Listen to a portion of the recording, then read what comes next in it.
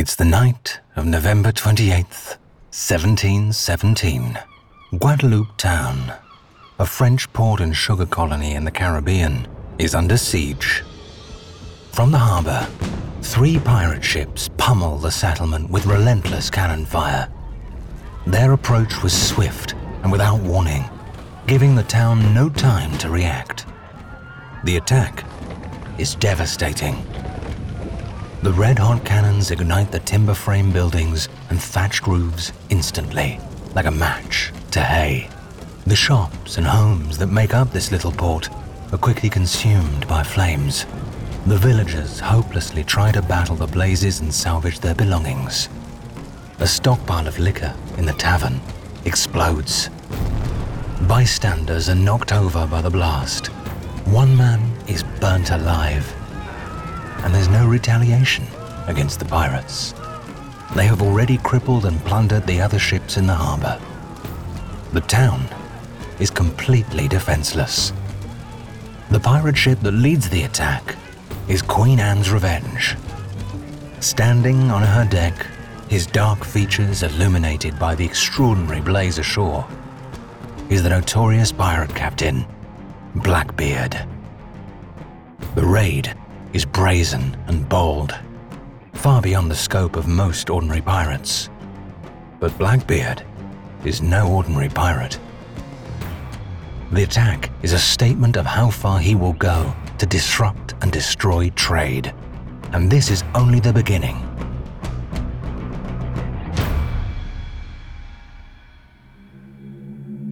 I'm Tom Morton, and welcome to Real Pirates, the show that dives deep into the true story behind the world's most notorious buccaneers.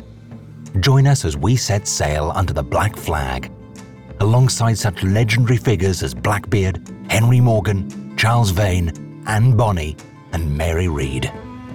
We'll reveal how these marauding mariners rose to dominate the 7 seas, the terror tactics they employed to overpower their prey, and what life was really like aboard their ships. Their reputations have swollen to legendary proportions, making it hard to separate fact from fiction. Who were they? Terrorists or freedom fighters?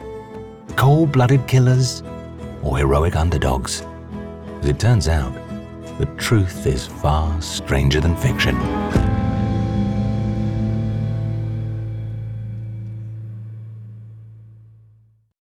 This episode is brought to you by Anytime Fitness.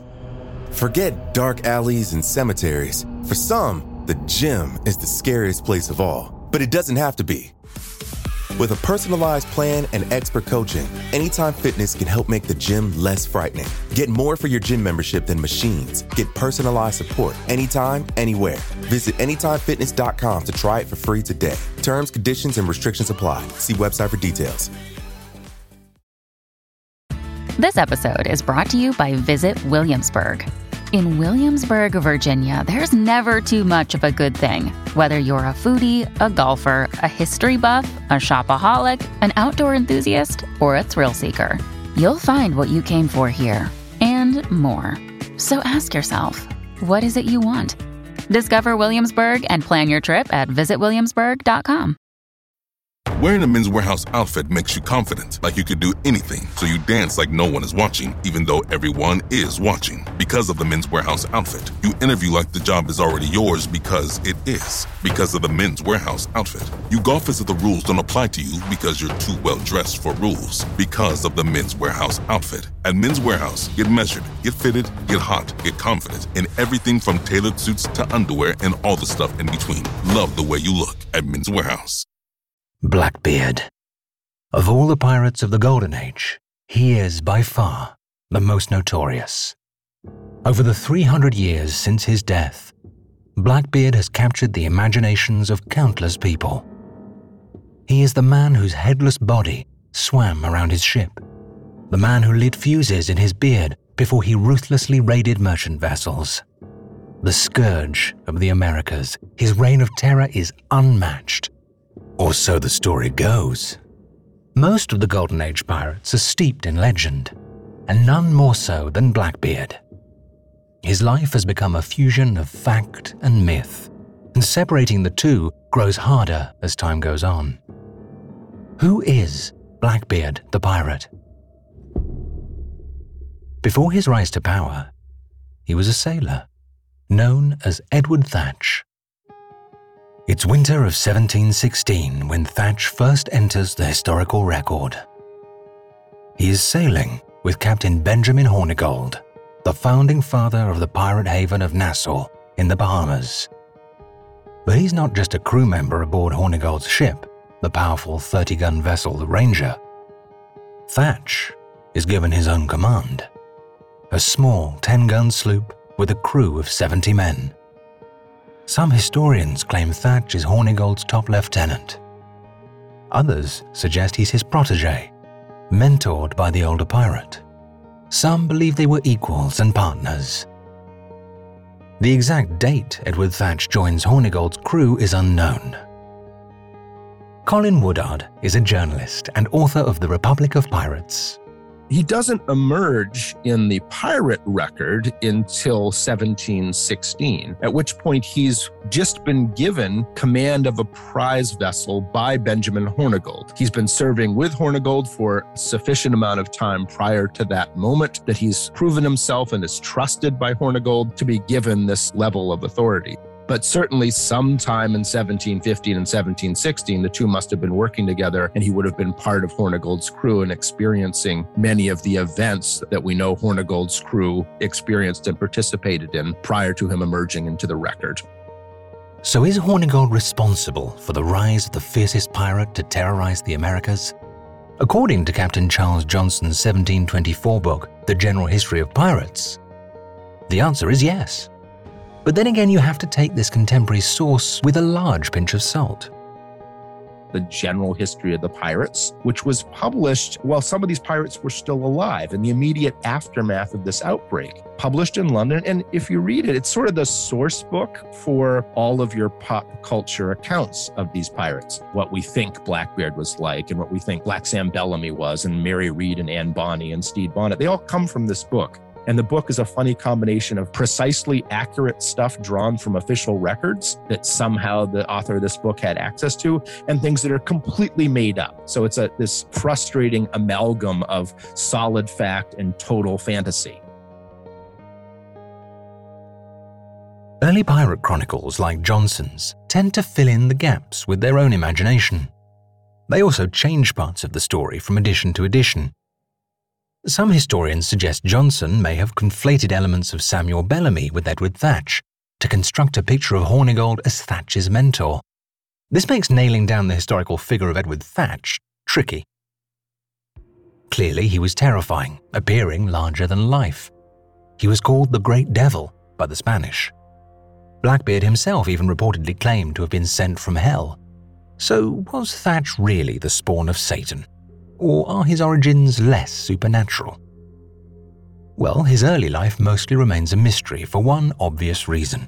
With all of the pirates of the Golden Age, we rarely know a great deal about their lives before they entered piracy. And part of the reason for that is class. Many of them were ordinary people who, in that time period, left very little documentary records behind after themselves. Somebody born in the late 1600s, there might be a record of their birth and of their marriage and of their death, if you're fortunate and the records haven't been lost.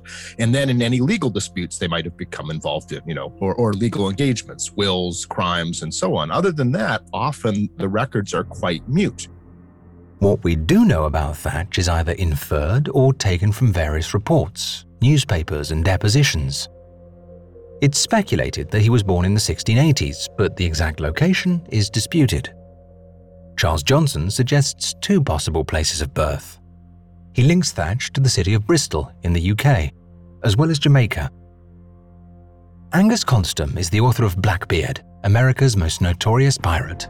He said Edward Thatch was born in Jamaica and was from a boy bred to the sea. So you get this idea that he knows what he's talking about. But by the time he does the next edition, a few months later, in 1724, he says he was a Bristol man born, but sailed for some time out of Jamaica.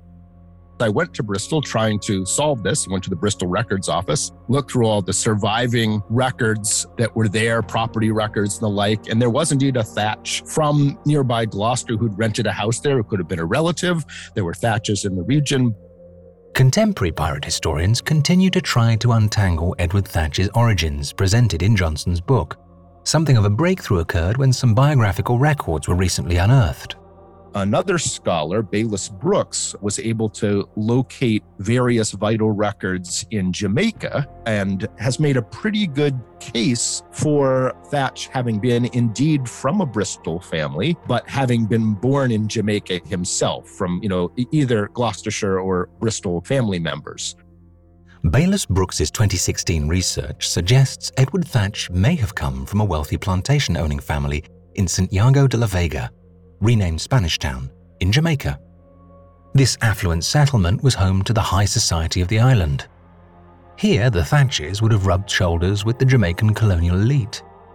If young Edward, unlike his contemporaries Sam Bellamy or Charles Vane, was the son of a gentleman, he was likely well educated.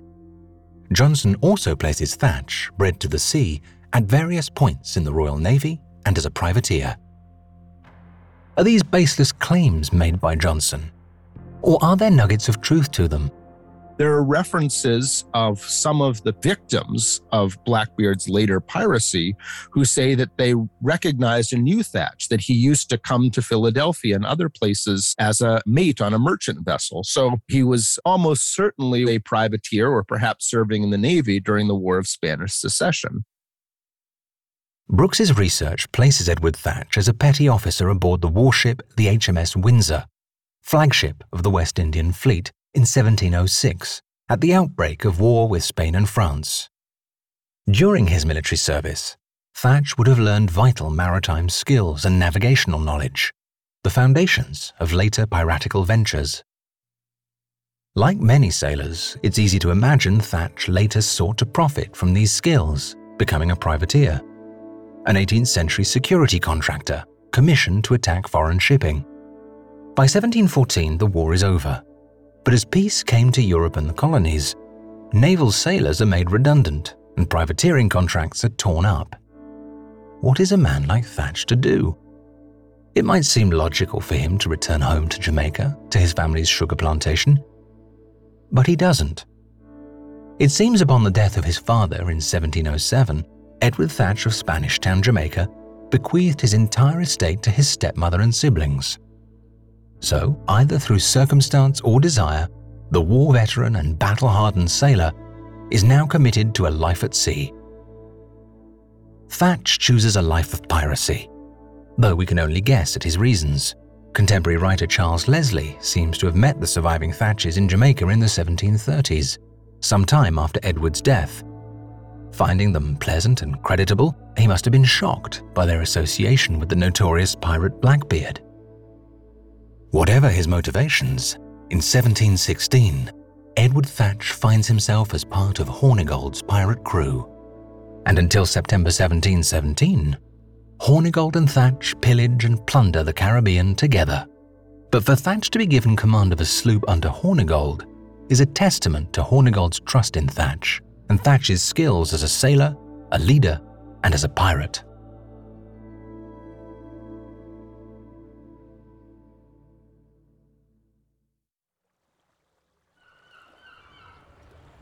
It's September 1717 on the pirate haven of Nassau.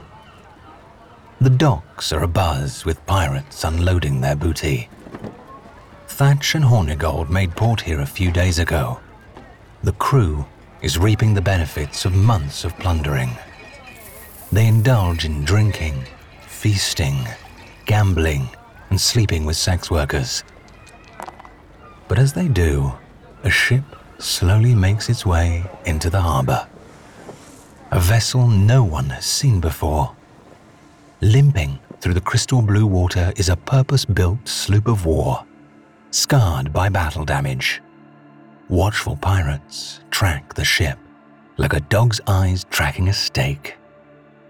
The question on everybody's tongue, who are these pirates? The answer comes in the form of a ragged sailor charging off the ship. He is dirty and his clothes are stained with blood. He says they've been in a lethal fight with a Spanish warship. Dozens of men are dead and the captain is badly injured. Medical attention is needed and a doctor is brought aboard to examine the injured. The dead are disposed of. It's a scene many on Nassau are familiar with. The life of a pirate is a dangerous and often short-lived existence, which is why most pirates will go out of their way to avoid tangling with warships. Edward Thatch sits in a tavern near the docks. He sips ale with his captain Benjamin Hornigold and other crewmen, playing liar's dice. Thatch is a formidable presence. He is a tall, trim, commanding man with long black hair and a wild, jet-black beard. As the men play their game, a group of pirates rush in with news of this damaged sloop that foolishly fought a Spanish warship. The captain, an unknown man named Stede Bonnet, apparently went into battle willingly, crippling his ship and killing many of his men. Thatch thinks Bonnet must be a madman. Little does he know it's not madness but inexperience behind Bonnet's actions. What really interests Thatch, however, is talk that Bonnet's crew are unhappy with their reckless captain. Thatch walks down to the harbour and investigates the ship. It's a 10-gun, purpose-built sloop of war with the name Revenge splashed on its stern. Thatch knows with the right captain, it could be a powerful vessel. He also knows he has achieved all he can under Hornigold's command. Until this point, Thatch has operated with restraint, obeying Hornigold's orders not to attack British vessels.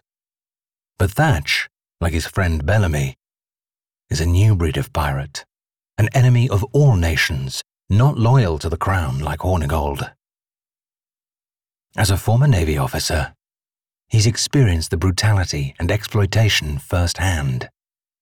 Thatch has little love for Britain. He also recently learned of Bellamy's untimely death in a violent storm back in April. Bellamy's crew have been arrested and now await the gallows. Thatch is itching to go after the British colonies and their merchant ships. For Thatch to make a name for himself, he needs to step out of Hornigold's shadow. And the Revenge, in addition to his 10-gun sloop, gives him the firepower he needs. Thatch arranges to meet with the wounded captain. It's night when Thatch boards the Revenge. Repairs are slowly underway. He enters the captain's cabin. Oil lamps bathe the room in amber light. Thatch notices the packed shelves of leather-bound books. Stede Bonnet is not what Thatch expects. This 29-year-old rosy-cheeked blonde man lies on the bed, resting his injuries. He wears a silk stocking, a fine linen shirt, and is wrapped in a luxurious dressing gown. His bandages are blood-soaked. There's uncertainty if he'll recover. If so, it'll take time. Nevertheless, there is no chance of him pirating anytime soon. Bonnet, Thatch realizes, is a landlubber, a gentleman. In many ways, he and Thatch are alike, both coming from a well-off background and possessing an education. But Bonnet is no pirate at all. He lacks the maritime skills and experience Thatch has. It's no wonder the crew is frustrated with Bonnet. He wanted to enter piracy, but he was the scion of a major slave plantation owning family on Barbados. And for some reason had suddenly decided to abandon all that. He had built his own, in quotes, privateering vessel, like financed its construction and hired a crew and gone off privateering and immediately entered piracy instead, and had gotten in some kind of entanglement with a Spanish warship and had barely gotten away and had been injured. So he's arrived. He doesn't know anything about sailing or being a pirate, but actually owns the vessel. And the pirates are trying to figure out essentially what to do with this guy who wants to join them, but is a fish out of water. What comes out of it is that Blackbeard is placed in control of this purpose-built sloop with Stede Bonnet on board as well, but more or less kind of confined to his cabin where he has a large library of books and is reported to be sort of wandering around in his dressing gown. Thatch proposes that Bonnet cedes command of the Revenge to him. He knows if the crew's unhappiness grows further, they'll depose Bonnet anyway. No doubt Bonnet has had the same thought. Thatch wants to slot himself into a command position before the crew turns. Thatch tells Bonnet he can stay on board and retain the captain's cabin until he's well, and maybe learn a thing or two about proper pirating. When he's recovered, they can continue to sail together. But Thatch is no fool. His long game is to take full control of Bonnet's ship and crew. Bonnet, lying there wounded, is in no position to argue. This is his best chance to retain his ship and crew. The last thing he wants is to be stranded on Nassau, penniless, shipless, and critically ill. He agrees and surrenders command of the Revenge. Thatch shakes Bonnet's soft, uncalloused hand. With his new command secured, he breaks the news to his aging mentor. Hornigold doesn't put up a fight. He knows Thatch is ready. With the refit underway on the Revenge, 2 more guns are added to the 10 it already possesses. The crew look to their new interim captain, Edward Thatch, with excitement. This episode is brought to you by Anytime Fitness. Forget dark alleys and cemeteries. For some, the gym is the scariest place of all, but it doesn't have to be. With a personalized plan and expert coaching, Anytime Fitness can help make the gym less frightening. Get more for your gym membership than machines. Get personalized support anytime, anywhere. Visit AnytimeFitness.com to try it for free today. Terms, conditions, and restrictions apply. See website for details. Hey, it's Kaylee Cuoco for Priceline. Ready to go to your happy place for a happy price? Well, why didn't you say so? Just download the Priceline app right now and save up to 60% on hotels. So whether it's Cousin Kevin's Kazoo Concert in Kansas City, go Kevin, or Becky's Bachelorette Bash in Bermuda, you never have to miss a trip ever again. So download the Priceline app today. Your savings are waiting. Go to your happy place for a happy price. Go to your happy price, Priceline. It's September 29th, 1717, off the Capes of Virginia. The Revenge, in addition to Thatch's smaller sloop that he commanded under Hornigold, takes to the open seas. The ship's lookout spots a merchant vessel in the distance. It's the 40-ton sloop, Betty. Blackbeard makes his debut. He emerges onto the deck to survey the target through his spyglass. Jeremy Moss is the author of The Life and Trials of the Gentleman Pirate Stede Bonnet. So as they prepared themselves for the engagement, Blackbeard probably approached the deck from his room among the officers' quarters. And it would have been the first time that Bonnet would have seen him in action. And Blackbeard, like other pirates, probably the best at this, knew that he had to terrorize his prize in order to more easily take it. And Blackbeard is the very image of terror. He wears 3 braces of pistols, hanging in holsters like bandoliers. A cutlass is at his side. His wild beard consumed much of his face and hangs down to his waist. Dr. Rebecca Simon is a historian and author of Why We Love Pirates, The Hunt for Captain Kidd and How He Changed Piracy Forever. Blackbeard was all about the theater of piracy. Very rash, very flamboyant in that way, growing out his hair, his long black beard. And what people need to understand about that, of how significant it was that he did that, is because it went against every societal rule of the time. It was a massive amount of social deviance to do this, because during the 18th century, there was a big movement, especially amongst men, educated men, and Blackbeard was educated, to really fit into what's called polite society. And one of the ways you really showed that you were a polite person, a gentleman, a respectable person, was being clean shaven and either having short hair or hair tied back in a very neat manner. So Blackbeard, going the exact opposite of this, isn't just simply a way to distinguish himself and frighten people. It's also a direct attack against society, a direct mockery against society, and it worked. Blackbeard, eyeing the Betty, gives the order to attack. Cannons fire over Betty's bow, a warning to stop or be sunk.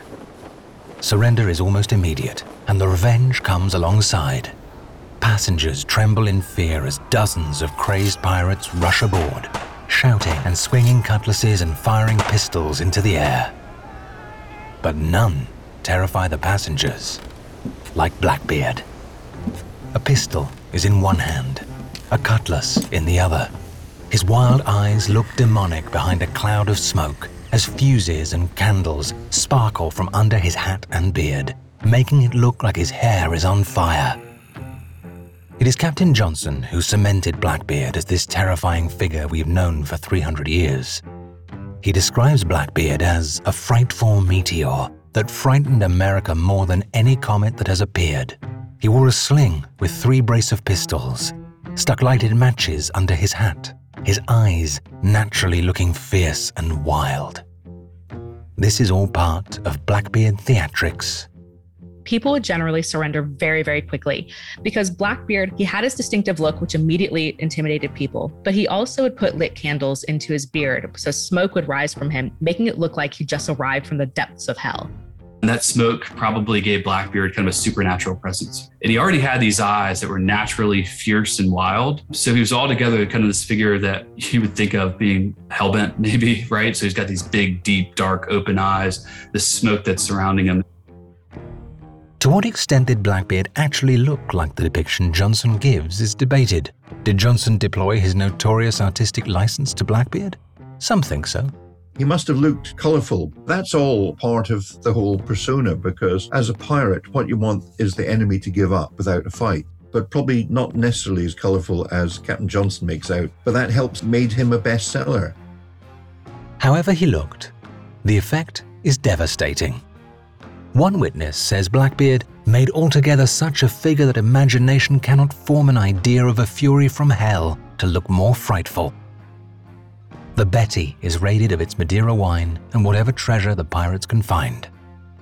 Now, Blackbeard must decide what to do with the ship. If he lets the Betty go, they might warn the Navy of his presence. Well, he can't have that. Instead, the passengers are forced aboard the Revenge, and Blackbeard's quartermaster, William Howard, drills holes into the hull of the Betty and sinks her.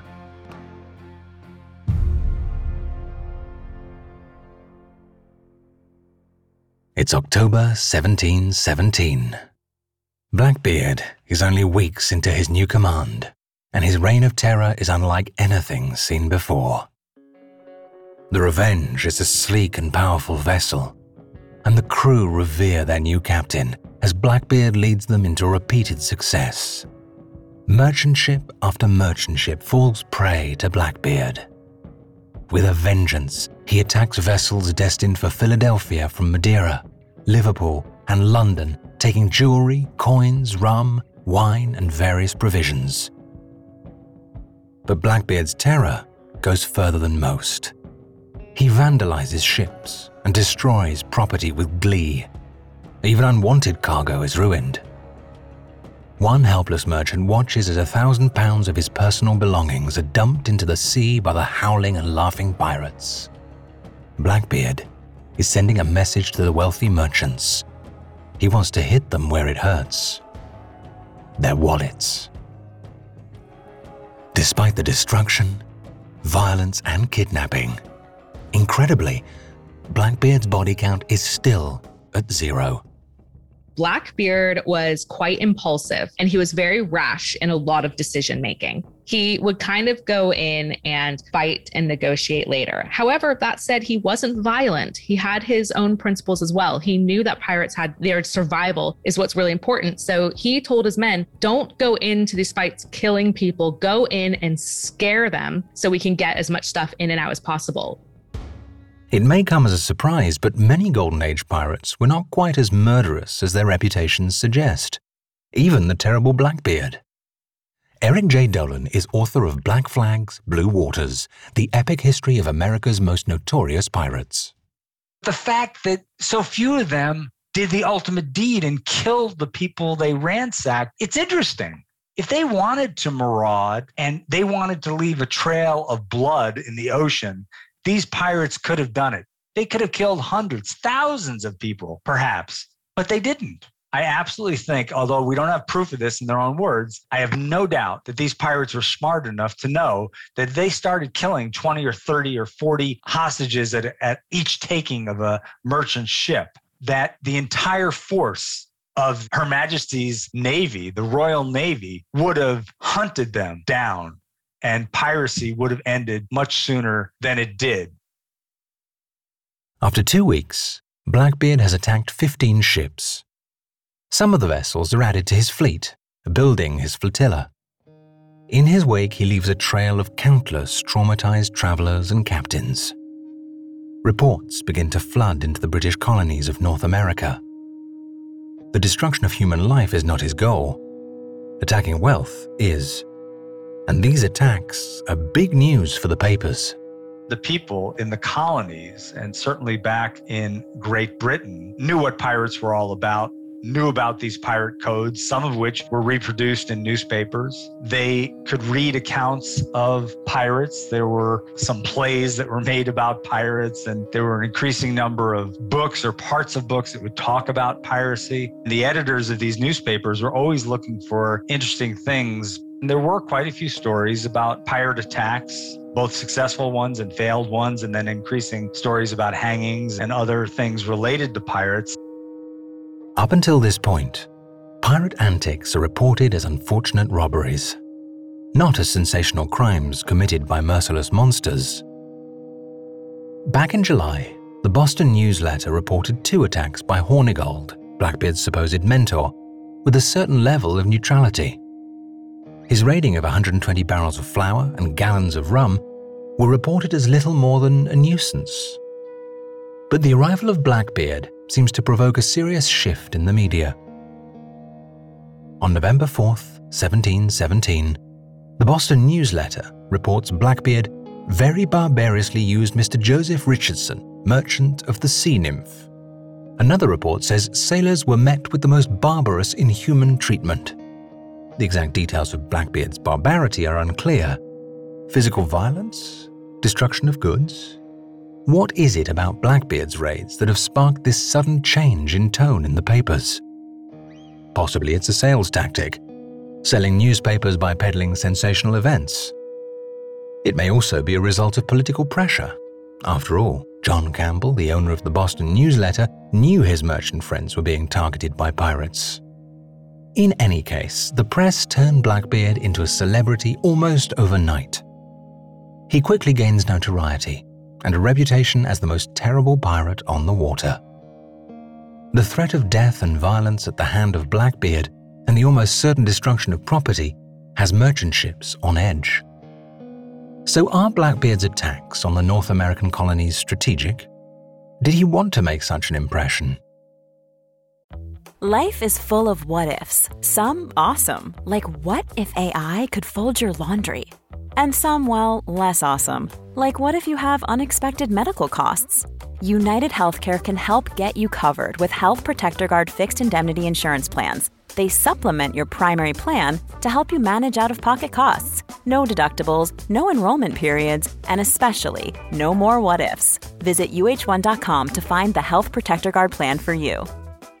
Hi, I'm Daniel, founder of Pretty Litter. Did you know cats tend to hide symptoms of sickness and pain? I learned this the hard way after losing my cat, Gingy. So I created Pretty Litter, a health monitoring litter that helps detect early signs of illness by changing colors, saving you money and potentially your cat's life. Pretty Litter is veterinarian developed, and it's the easiest way to keep tabs on your fur baby's health right at home. Go to prettylitter.com and use code SPOTIFY for 20% off your first order and a free cat toy. Terms and conditions apply. See site for details.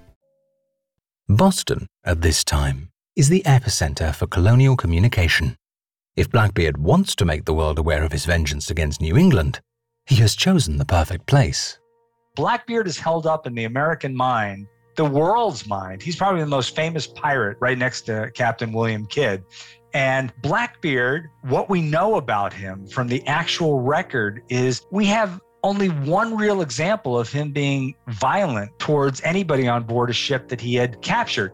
Blackbeard, the one who Charles Johnson in the General History of Pirates paints as this meteor that shot through the sky, but in the effect shot through the heart of English and American culture in the 17 teens, which he did, because even at the time, the myth of Blackbeard somehow became greater than the man himself, in part, I think, because of the name. What a great name, Blackbeard. It just is awesome. But in terms of real violence, we don't have a lot of evidence that he was violent at all. And it was his gruesome or fearsome reputation that helped him achieve his level of fame, even while he was still a pirate. Blackbeard knows fear is his greatest weapon, and he deploys it with incredible results.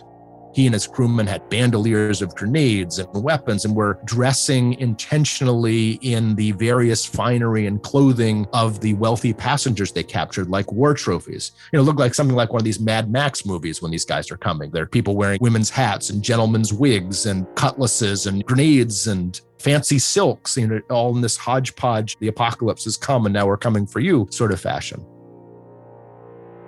But it's not just the look of Blackbeard and his crew that strikes fear into the hearts of their victims. By now, Blackbeard knows merchant ships tremble at the sight of the Jolly Roger in all its varieties. And the Revenge's flag is just as theatrical as Blackbeard. Against a black backdrop, a white skeleton toasts to the devil with one hand and stabs a heart with a spear with the other. Dr. Manashag Powell is a cultural historian and an authority on pirates. Written accounts were really fascinated by that idea of the black pirate flag, while at the same time, not all pirates used it at all. So it's like one of the things that's available in a pirate's arsenal if you're trying to frighten your prey into compliance, is you can run up. They're not always black. Sometimes they're red. Sometimes they're white or other colors. They don't always have the skull and crossbones. Actually, there's a lot of different designs they might have, but there's a set of icons that you can put on a flag that sort of says like, we're scary people. Don't resist us. Ironically, if fear is Blackbeard's greatest weapon, then the press is providing the ammunition. The more they exaggerate, the more he is feared. The more ships surrender to him, the more his power and reputation increases. It's November 17th, 1717. Just 2 days after the hanging of Bellamy's crew in Boston, the Revenge leads the pirate armada south after a series of successful raids on the eastern seaboard. Blackbeard's command is cemented aboard the Revenge. Stede Bonnet, the man whose ship and crew he has control over, isn't fazed. Bonnet is eccentric. He has taken to wandering the ship in his dressing gown and reads from his extensive library, as if on a pleasure cruise. Perhaps he's just pleased to be in the company of real pirates. He is living out his fantasy of swashbuckling adventures. But for how long? Bonnet isn't merely a tourist spectating while Blackbeard and the crew plunder and raid ships. Blackbeard is giving Bonnet a masterclass in piracy, skills he's going to need in the near future. While en route to the Caribbean, Blackbeard's eyes are peeled for a prize capture. It's time to take things up a notch. He wants an even more formidable vessel, one that can be his flagship. East of Martinique, Blackbeard's lookout, perched in the crow's nest, spots a French slave ship, La Concorde. From the bow, Blackbeard surveys the vessel through his spyglass. It's a 200-plus-ton vessel armed with 14 guns. He licks his cracked lips and grins. She's a powerful vessel, but he's noted her crew is scarce. She's undermanned. Blackbeard is about to acquire the queen of pirate flagships. Seizing the opportunity, the black flags unfurl, and Blackbeard's sloops point straight at La Concorde. The Revenge fires a volley of warning shots. The pirates quickly gain on the French slave ship. Blackbeard readies the crew for battle, but despite boasting serious firepower, the French don't retaliate. La Concorde's cannons aren't even deployed. Blackbeard's hunch was correct. An outbreak of scurvy and dysentery has decimated the French crew. Only 23 men are fit enough to fight. They're no match for Blackbeard's numbers. Escape is impossible. La Concorde lumbers slowly through the water. Not only is she short of crew, she's weighed down by her human cargo. There are 450 enslaved people chained in the hold. Blackbeard sees the white flag. The French have surrendered. Captain Pierre Doucet prays for the lives of his crew as the pirates flood the deck of his ship, seizing control. Doucet has heard countless stories of pirate brutality. La Concorde is the ideal vessel to serve as Blackbeard's flagship. With it, he has the firepower to rival any warship in the region. But what is Blackbeard to do with the 450 humans chained below deck? Because they were capturing this vessel as it was arriving from Africa, it meant that there were hundreds of enslaved people as the cargo below. And this raises an ambiguous, interesting facet of the Golden Age pirates that's very intriguing and frustrating for researchers, is their stance towards people of African descent and slavery itself. Right? Here's a group of people who see themselves as fighting against an exploitative system, who are operating in the middle of these horrific slave plantation islands, the sugar plantations.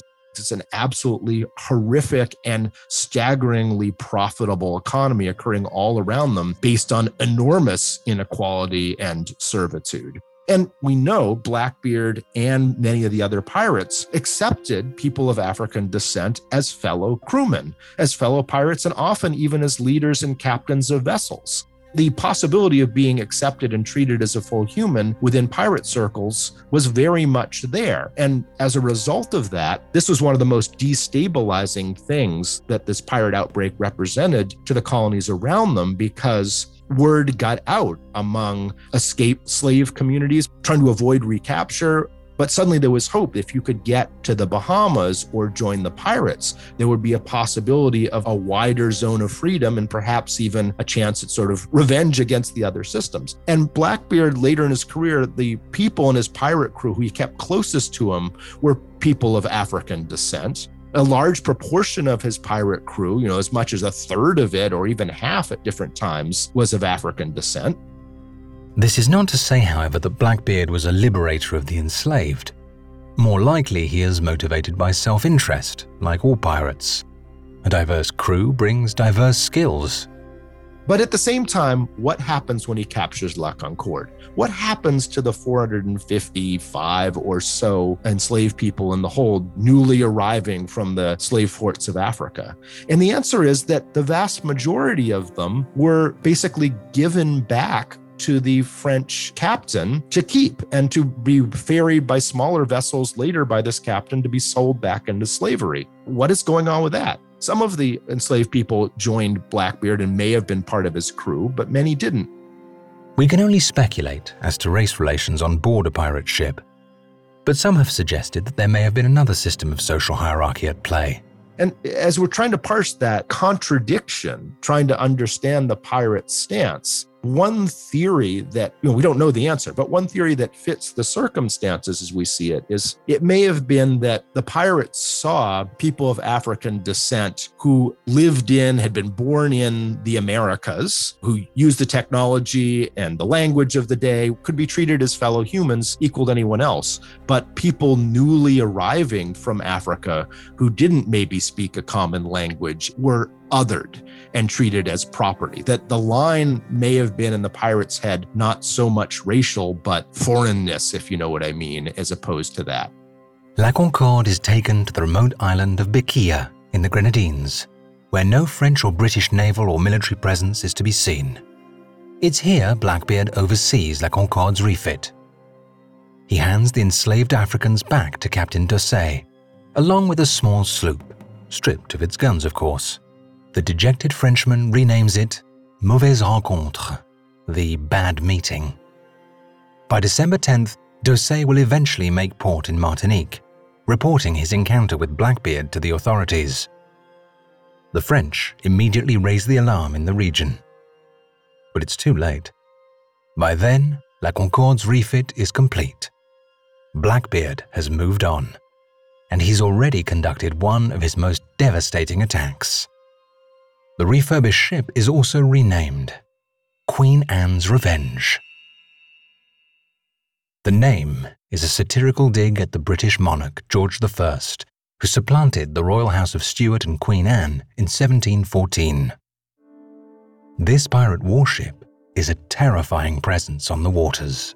So now at the end of 1717, Blackbeard now has in his possession this frigate-sized flagship. He's able to arm it with upwards of 40 guns. It's 250 tons. It's at least as large as most of the 5th and 6th rate frigates that the Royal Navy had posted to defend the empire. And, ditto for the French and the Dutch and the Danes and everyone else who had transatlantic empires here. The pirates had a vessel as big as the warships that they had to confront, and they had 3 times as many crewmen, which in a time when boarding actions were common was a critical advantage.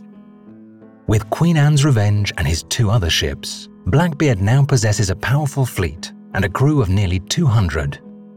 Stede Bonnet has been waiting for this moment. Now Blackbeard has his flagship.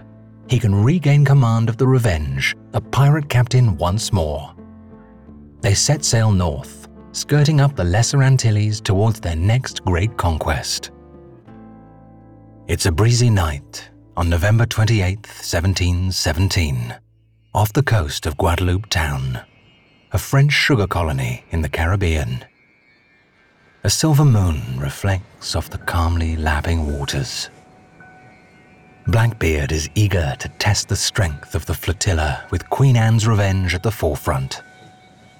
This small town is unaware of what lurks out in the blackness. Blackbeard learned from interrogating Captain Dosset that Guadeloupe Town, the sister colony to Martinique, is just 75 miles away and weakly defended. It's ripe for the taking. The pirate fleet sails into the harbor. No time is wasted. They begin their assault, firing cannons at the docked ships. The anchored vessels are caught off guard. One by one, the pirates incapacitate them. Blackbeard shouts, "There!" A large French ship laden with a cargo of sugar is trying to set off. The crew frantically try to escape before the pirates can take them. They cut the anchor and raise the sails, but they aren't quick enough. Blackbeard blocks them. The pirates storm the deck with cutlasses, pistols, and muskets. Blackbeard looks like the fury of hell to the passengers, with his smoking beard and crazed eyes. The pirates pillage the valuables and spill whatever they don't take into the harbor. Blackbeard is elated by his victory, but he's not finished. His reputation has spread from his attacks along the eastern seaboard. Now, he wants to make a bigger statement. It's not just ships that should fear him. There's no safety on land either. Red-hot cannons fire at the settlement, blasting the wooden structures and igniting them. The town goes up in flames and smoke. From the deck of the Queen Anne's Revenge, Blackbeard watches the villagers scramble to battle the blazes. It's futile. Blackbeard's flotilla turns its back on the burning Guadeloupe town, and it disappears into the night. By morning, nearly half the town will lie in ashes. Blackbeard's power is now immense. Even in the Caribbean, after countless decades of piracy, rarely has any pirate been so feared. Queen Anne's Revenge and his powerful flotilla have proven themselves. Blackbeard eyes a return to the eastern seaboard. He starts to think of new ways he could hurt the trade routes along the North American coast. Blackbeard's reign of terror is just beginning. Next week on Real Pirates, we continue to chart the phenomenal rise of Blackbeard the pirate. Aboard the Queen Anne's Revenge and leading a growing pirate fleet, no port, ship, or convoy is safe. From New England down to the Spanish Main, he leaves a path of destruction in his wake. But the political tides are changing. It turns out Blackbeard's career will peak just as the British Crown finally runs out of patience. The pirate wars are about to begin. Find out next week on Real Pirates. Real Pirates is a Spotify original from Parcast, produced in partnership with Noiser. Executive produced by Max Cutler, Drew Cole, and Pascal Hughes. Developed by Julian Boireau for Parcast. Produced by McAllister Bexon. Written by Luke Coons. Sound supervisor Tom Pink. Edited by Carla Flores and Rob Plummer. Sound design by Matias Torres Sole. Mixmaster by Cody Reynolds Shaw. Music by Oliver Baines and Dory McCauley.